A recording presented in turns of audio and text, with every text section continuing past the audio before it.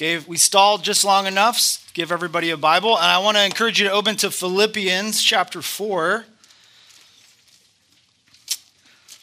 Joe and David did such a good job of leading us this morning, preparing us to think about where we're at next. Just a lot of cookies up here.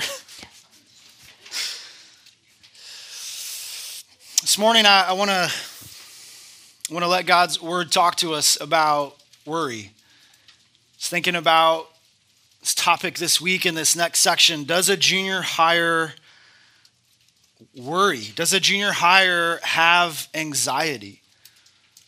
Are there things in your life that are sort of putting you on this search for peace? And I think so. As we approach this subject about worry, and to help us think about anxiety, we have to go just a little bit deeper than some of those surface things that we typically think about with worry. I think for most of the guys in the room, like, your worry is associated with video games. Like, you play video games and your hands are like clammy and sweaty and it's gross. And because you're worried about the game. Girls, like, your anxiety level rises when, I don't know, you can tell I didn't have sisters. Like, you can't find your makeup, or you're just having a bad hair day and you're just like, I'm not going. But that's not the anxiety or the worry that I want to talk about this morning. It's way more than just the wrong clothes. It's way more about oversleeping. It's more than just like, that's your last Sunday in junior high for some of you. There's more than that. Anxiety and worry doesn't just stop there. There are other things in life much more serious, much more weighty, that can cause a young teenager to worry. Something else happening far more serious. I read this article in Time Magazine a while ago, and I think it can help us understand some of the issue as to why there are such levels of worry and anxiety in junior hires today. This article is really long. I'll spare you a lot of it, but its point was this, that today's teenagers are really searching for like a momentary escape. They're looking for a way out from the anxiety they're fighting constantly about grades and the future, about relationships, even weird things happening because of social media and the pressure they feel to just post this perfect person. All that stuff is giving them this desperation for relief. Article made a point that young teens today have a reputation for being a little more fragile, less resilient, more overwhelmed even than their parents were when they were growing up. Sometimes they're called spoiled or coddled or helicoptered or whatever, but those words are just mean. Closer look paints a far more heartbreaking portrait of why young people are worried and anxious. Anxiety in junior high and high school kids have been on the rise since about 2012. After several years of stability, it's a phenomenon that's cutting across all demographics, which just means it doesn't matter where you live. It doesn't matter what your last name is or what your family's like. It's affecting teens everywhere. And a few years ago, it was reported that over 6 million young teenagers have some kind of anxiety disorder.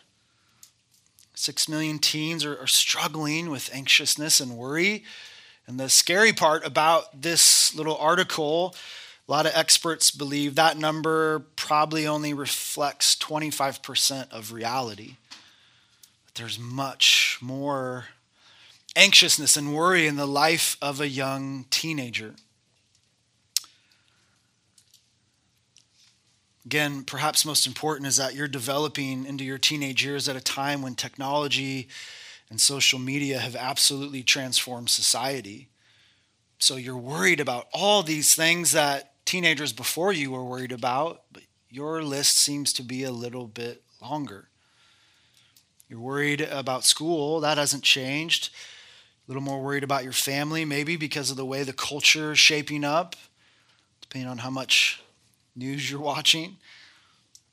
Getting hit every day with things about the climate, which maybe some of you don't care too much about. You're hearing a lot of issues with tolerance. It's making you think about stability. It's making you think about what tomorrow might look like. Hate crimes are up. Terrorism's up. I would just say sin is more prevalent than it's been in a long time because of social media. You have access to all this, and it can bombard a young teen's life. Another way to say that is every bit of news just has a way of feeling a little more personal. Instead of just news happening in the world, you're starting to think about it as news happening in your world. And because of that, worry is much higher than it used to be. Now, I don't know how much of this article we would agree with, but I do believe that junior high students have always dealt with worry and anxiety, and I believe there are some circumstances in our world right now that are causing you more worry than some of the junior hires before you. Why is this a problem? Well, for the young Christian, you're called to rejoice in the Lord. This is what we've been talking about for several weeks here in the letter to the Philippians. Young believers, even young teenage believers, are called to have joy in their life. They're to have this permanent joy, this fixed joy, this joy that's real, this joy that doesn't depend on circumstances. It doesn't depend on how the hair looks today or how much we overslept. It doesn't depend on how much we're struggling with this video game or whatever. We're called to have real joy. We're called to have this lasting joy, and it's a life that's meant to be one that has then, just by way of thinking through it, a life of peace and a life of stability and a life of security. As we've been learning from Paul, again, that has nothing to do with anything that we've done. That's not because of us. That's not because we're awesome and we've just figured out how to crush life. That's not it at all. This joy that we have and this security that we have is only because of one thing, and that's because of our relationship with Christ. Yet our culture seems to be creating this perfect scenario where life is increasingly becoming more difficult to maintain that joy that we're called to have. I don't know if this is right or true, but I'm just thinking about it this way. Maybe 20 years ago, a junior higher had 10 things to worry about, and now today it seems like that list might be 100 things. And that's just a lot. That's a lot. So how does a young Christian, how does a Christian maintain their joy in a scenario like this, in a culture like this, where it seems like it's hard to have this peace that we're meant to have. It's hard to have this joy that we're supposed to have. How do we do this? What are we supposed to do? As we return to Philippians this morning, we're going to be reminded again that believers are to be those who can rejoice and should rejoice. But it's a specific joy. It's a joy in the Lord. There are to be those who have joy in life, a joy that's stable. We're to have this permanent joy, even in the midst of a life where there is much to be worried about, much to be anxious about. Yet a Christian can still have joy. As we think about the last couple messages here in Philippians, I want to remind you, I want to walk you back through it one more time. We know that God has to tell us to fight for joy. Even as believers, we have to guard our joy. There's a reason why he's saying you need to rejoice in the Lord. And there's something that can take that joy, that can lessen that joy, that can steal that joy that we're meant to have. And what would that be? Well, just kind of going back through chapter 3, it's anything that diminishes Christ, anything that makes more of you and your own life and makes, Jesus less important. That's going to lead you to a place where joy is not. And Paul warns about this in the opening of chapter 3. He goes right into this false teaching, this adding works to the gospel idea. And just to break it down for you again, it's just adding works to the gospel is saying, what Jesus did on the cross, it's really not enough. What Jesus did to pay for your sin, it's close, but you're going to have to help Jesus get all the way. You're going to have to help Jesus really pay for your sin in total. And that puts too much on you. And Paul hammers that in those first 11 verses of chapter 3. That's too much emphasis on you. If Jesus isn't enough to save us, why would he be enough for anything else? That's why Paul says what he does. To him, there's nothing more valuable than his relationship with Christ. He puts zero confidence in who he is. And he had a lot of things to be confident about. His works, he had a good list. And he's like, that stuff, it's nothing. It's Jesus. Christ is so sufficient. And because Paul understands that he's saved by Christ, by the gospel of Christ, for him there is a permanent reason for joy. It doesn't depend on him. And that's so relieving for Paul, and it should be for us too. It doesn't depend on us. It's Christ, and what he's done is so sufficient. So I would say it this way. To have this joy, Christians need to think right about their Savior. And then number 2, think right about sin. We saw that in verses 12 to 16. Sin in the life of a believer is going to rob you of assurance. It has a potential to do that. A side effect of sin sometimes in a young believer's life is to go, wait a second, am I really saved? And that sort of mindset creates a pattern in your life where you're going to be robbed of joy. You're going to doubt what God's done. It's going to stunt your spiritual growth. It's going to keep you from growing in your faith. Tough to maintain joy in a mindset like that. Not only is there joy in knowing Christ, but there is also tremendous joy in living the way Christ calls us to live. So we have to grow in our faith. Think right about our Savior. Believers need to make sure they're thinking right about sin. And verses 17 through chapter 4, verse 1, I would say we need to think right about our citizenship. Christians are to guard against worldliness. We saw that last week. Letting your heart be infatuated with the world, well, of course, that's just going to rob you of joy. It's going to steal your joy. This world is full of joy substitutes, of things that look like they're going to satisfy you, things that look like they're going to fill your life with joy, but they're phony. They're not real. They're going to try to convince you that they can fill that heart of yours that's looking for joy so much.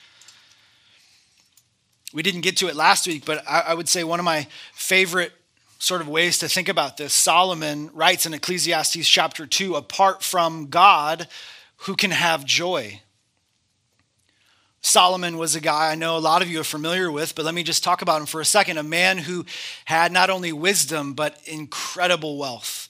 God blessed him very much with wisdom and wealth, and Solomon had a little experiment.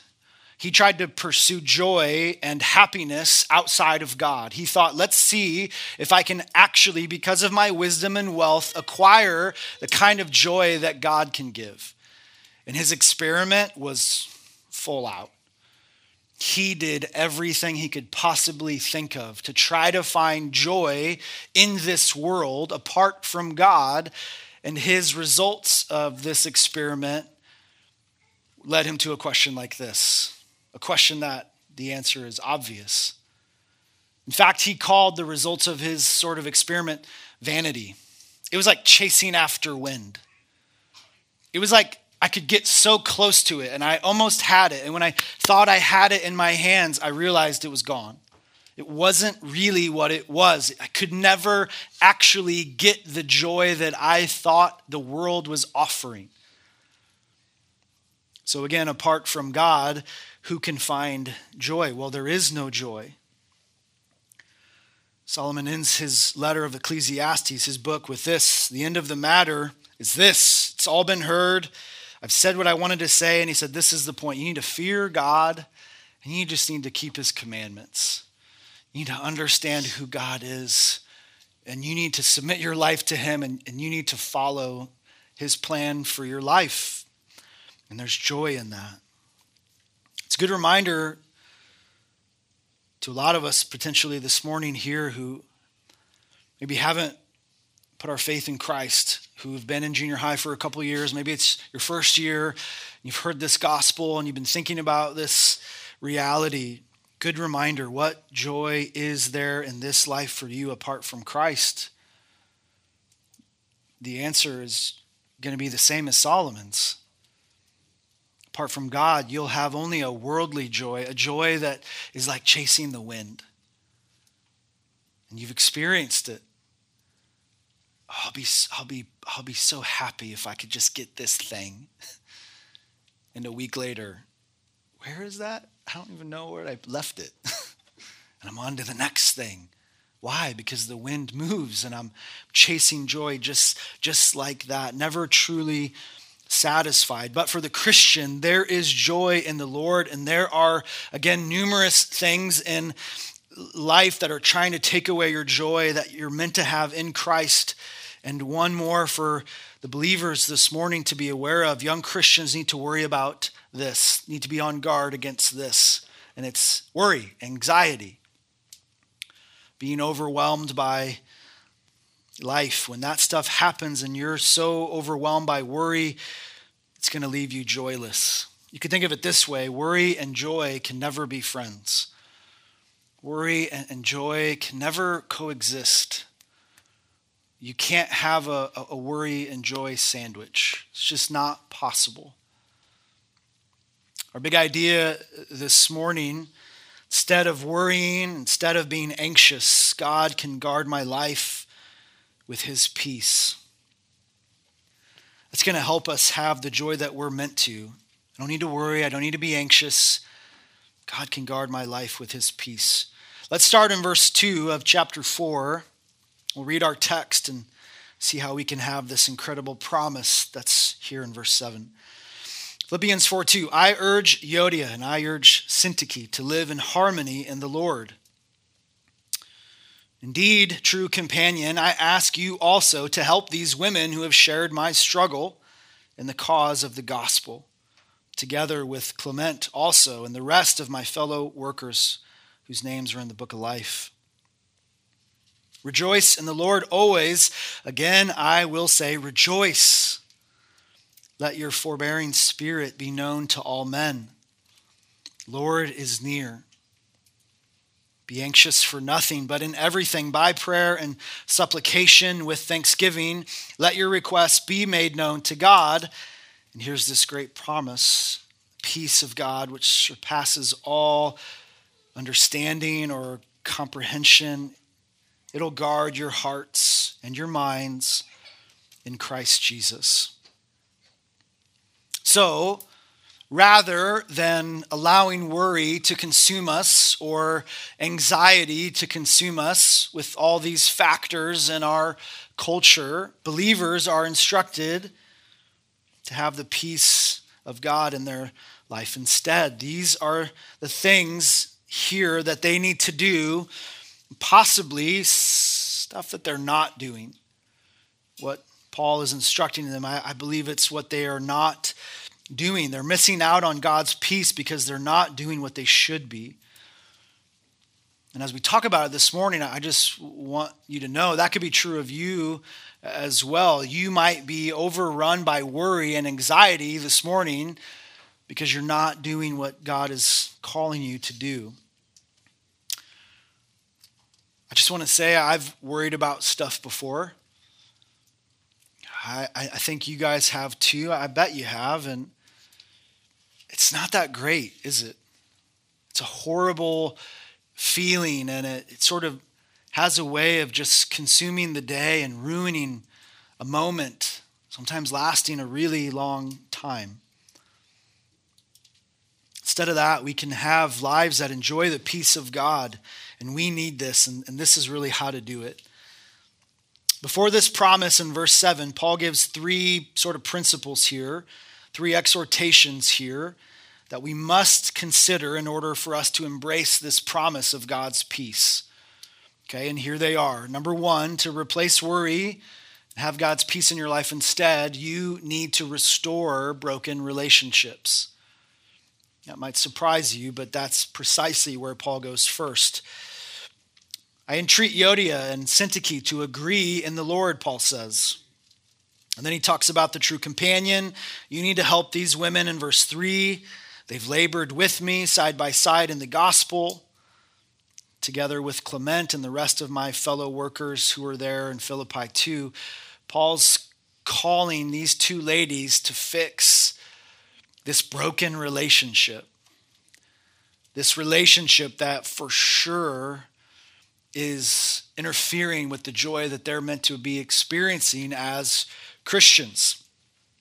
So Paul's using really strong language here. He's entreating them strongly and seriously, just urging them to make this right. It's a serious request. It's kind of like at the end of the day when your mom or your dad gives you that, it's just a little bit of a different tone, kind of a go to bed. And you know, like, oh, that's it. That's the one I need to go. Like me staying on the couch here for any longer, like I'm risking my life. Like I need to move. That's this. It's serious. It's you need to do this right now. You need to make this right. Paul says, ladies, please restore this broken relationship. Agree in the Lord. Recognize all the similarities that you two have as Christians. You're both children of God, saved by Christ. You worked with me, Paul says. You're key women in the church, which just kind of helps us think about them. They're really influential. They were great examples, I'm sure, to many. I'm assuming they've led many other believers to the Lord. They've been so impactful in so many people's life, and now to watch them fight, it's so bizarre. It's so disruptive. Something's come between them, and we don't really get the details. We don't know what it is, but you know what we do learn? It can happen to anybody. It can happen to anyone. It doesn't matter how mature you are, or how long you've been a Christian, or how much you think you've got something figured out, or even a relationship that you think this will never happen. It can happen. It's happened to these two. None of us are immune from issues that can divide us, and this division is robbing them of the joy they're meant to have. So again, it could have been something small, a comment or two made by one of them. Maybe it's something big, a real nasty Instagram post or something. I don't know what it is, but it's happened, and it's hurtful, and it's divided them. Paul knows that it's happened, and he isn't just going to let it continue. There needs to be forgiveness and restoration. And notice what Paul says in verse 3. He knows that these two godly ladies, that they need some help figuring this out. And he calls the whole church to get involved. All of you, come on, help them. Jump in here and help these two bury the hatchet. And it's interesting because this first part here seems like a personal sort of exhortation, a personal part to this letter. Like, this doesn't really have to deal with us. This is just sort of the church in Philippi and these two ladies. What's there here for us? But it's a great principle for all of us. Your life will never be truly worry-free. You'll never really be able to experience the joy that you're meant to have in the Lord if you have broken relationships all over the place. If there are people that you're like, I don't want to talk to them.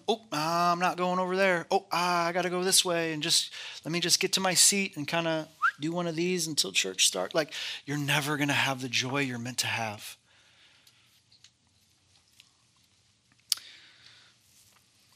How can we ever truly be worry-free if we have broken relationships like this?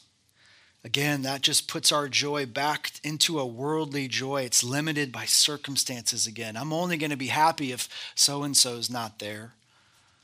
I'm only going to be joyful if I can, pull this thing off for so long.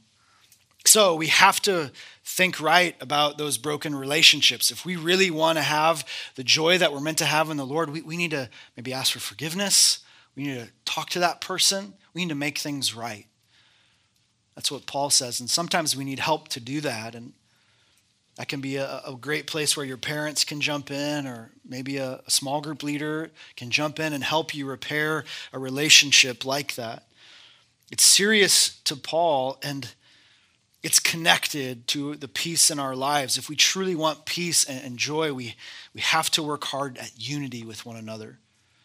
And not only that, but number two, we have to restore broken relationships. And number two, I'll just say it this way, be kind, verses 4 and 5. Paul says again, here's just a reminder, rejoice in the Lord. Again, I say rejoice. Again, that's what all this is about. He said it in chapter 3. He's saying it again. Don't forget what we're talking about here.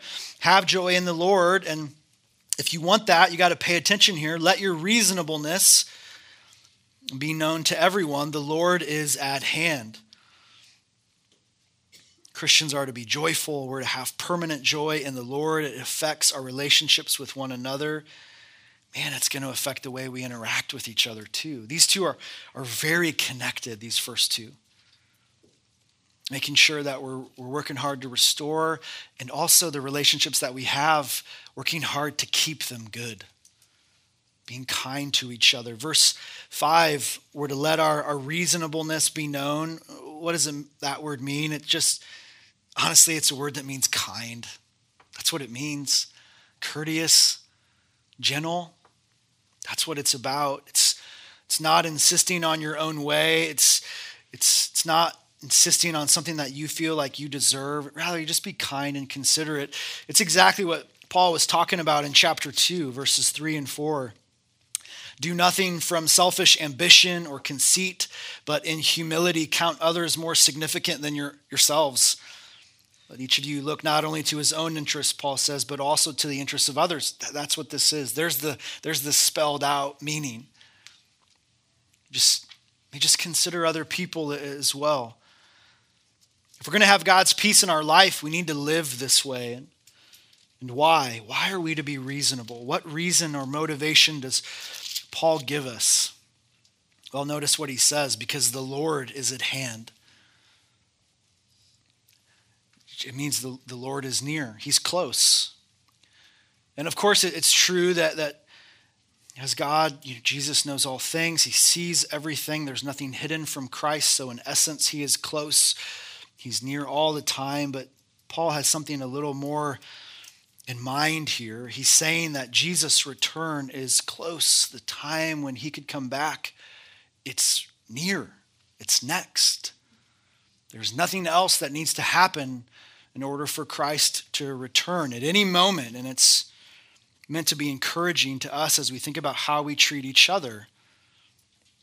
So if I want a life of joy, if I want a life of, just to be worry-free, a life to be guarded by God's peace, I need to think about my relationships with friends and family.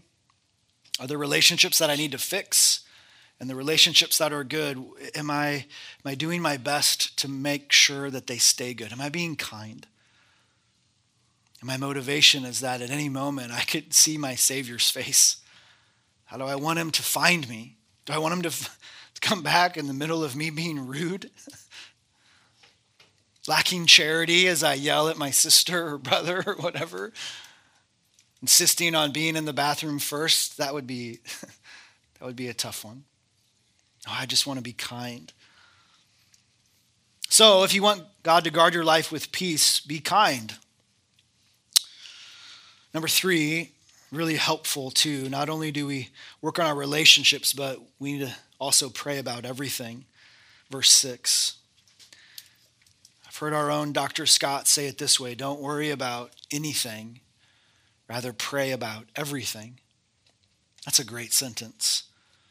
Don't worry about anything, rather pray about everything. That's exactly what Paul's saying here. He's not saying that. Make sure you understand that. He's not saying that because he thinks that they don't really have anything to worry about. Like, oh, you big babies, grow up. No, not at all. He knows their life is really hard, which is why he's trying to make sure they understand they need to be praying about this. He knows their life is bad. And I mean, to be fair, it's what dominates so much of this letter. He's encouraging them in chapter 1 that as they deal with persecution, and chapter 2, why they need to work on unity, why they need to have this joy in Christ. He's all over it. Why they need to be on guard against false teaching, all this stuff that's attacking them. And they have a lot going on, but Paul still confidently says, don't worry, pray instead. Just pray. Talk to God about it. And you may think, man, why? Like, how is it that Paul can say that with all those circumstances? How can he say that to them? And is that what God is saying to me? Like, really? Like, don't worry, just pray? Even with my circumstances, this thing that's going on in my life? I just shared this really intimate detail of my life with a friend, and they told everyone. And even in the midst of that, I'm to just not worry, but pray?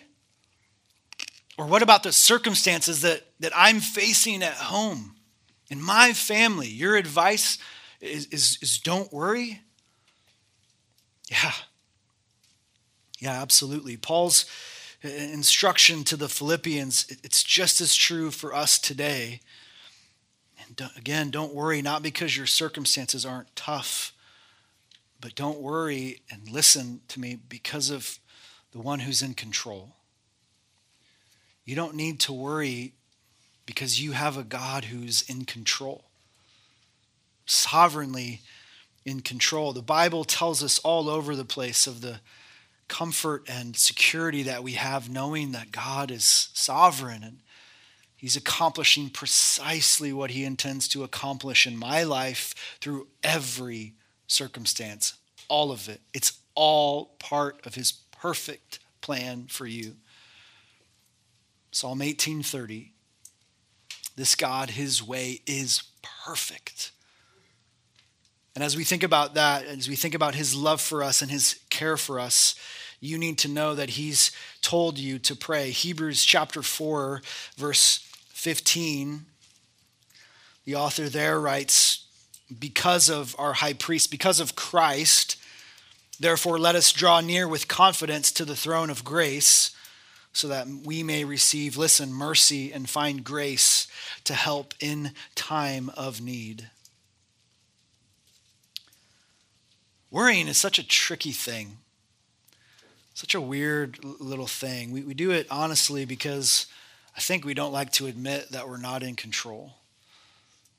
So rather than going to the one who is, we get anxious and we worry and we stress and we mess up everything. Why? Just because we want to be in control so bad. But it's such a relief to know that we're not. I have a bunch of things that I could talk about, a lot of illustrations of moments that I have messed this up so bad. But there is one that I think really stands out to me the most. It was several years ago. It was a summer camp. Things were awesome. We had such a great camp, a few hiccups here and there, but everything overall was great. And we were getting ready to leave. Camp was over and we're just waiting on the buses. And I decided to get to the church. So I left right as we knew the buses were on their way up the mountain. So I could be there and have everything ready for the arrival of the students. And all of a sudden my phone starts to ring. Buses aren't here. It's weird. Where are the buses at? 1 hour turns to 2, 2 turns to 3. Where are the buses? Finally, word comes out that one of the buses had gotten stuck and the delay just turned into like a 12-hour ordeal. Parents had heard that, because this is just how things happen. They had heard that like the buses were engulfed in flames and tumbling down the mountainside. And so my phone's ringing and parents are like, what's happened? And I'm like, I don't know. I don't know. And so I spent so many minutes, and I'm using minutes because I'm embarrassed to say hours, just so worried. And do you know what it got me? Nothing. It didn't get me a single thing, except I drove Leah absolutely crazy. Worry, it's such a tricky thing, but we're called to just take our problem to the Lord, to the one who's in control. Did you hear what that verse said in Hebrews? Why pray? Hebrews 4:16, so that we can receive mercy and find grace to help in time of need. When things are a mess, you don't need to worry. You just need to pray. That's what Paul says here. All this gets us to where Paul is so eager to go. If we restore our relationships that are broken and we're kind to one another and we try to pray more rather than fighting for control, here's the result. Verse 7, here's this most beautiful promise. This unexplainable peace from God will come into your life. And what does it do? This is such a great verse. You should circle it and highlight it and do all that stuff. It guards your heart. This peace guards your mind. Guard is such a helpful word because it means to provide security. It means to protect. It means to keep safe. This heart and this mind of yours that's so prone to worry. What's God doing? He's just saying, give me this fragile ground of yours and I'll keep it safe. I'll guard it, and you don't have to worry about it. I'll take care of it. Truth is, you'll know it's from God. That's what Paul says, because there's not going to be a human explanation for it. You have all these potential reasons to just make you feel like your world's upside down, and yet you'll have this peace that's unexplainable, and people around you will say, how are you so calm right now? And you get the joy of saying, because my God's in control. And he's guarding my heart and my mind with his peace because he promises to do it. I don't know if you've experienced that promise, but I have. It's amazing when God gives you that peace that you just can't quite explain. It's amazing truth, and we need it, and this is really how to have it. You guys, there's a huge list of things that can steal your joy, that can cause you to be overrun with worry and anxiety. And we want God's peace instead. And I think what Paul's talking about here is so helpful. These are the big three. These are the main three things that are going to cause you to worry. Of course, it's relationships with people. And of course, it's because we're so sinful and we're fighting for control. And if we can get this right, if we can start to apply this, if you can put this into your life now in junior high, the worry that you're going to save yourself from. The waste of worry that you'll spare your day from. This is how to have it. By the way, let me just remind you that this isn't wide open for everyone. If you're not a believer this morning, this peace isn't for you. It's reserved for those that belong to God, for those who've put their faith in him, for those who follow him, who've put their trust in the gospel for salvation. That peace is available for you. But if you haven't done that, there is no peace. There is no guard for your life. Scary reminder of the kind of life that you can expect. But if you are saved this morning, this promise of God's peace, it's amazing. And I'll just tell you this, not to scare you, but just to help you understand. It's a promise that you're going to need. You're going to need it. And this is how to have it. Father, thank you for just our time in your word this morning, God. It's so rich and good and helpful. Lord, we are so blessed by it. We're so benefited because of your instruction to us.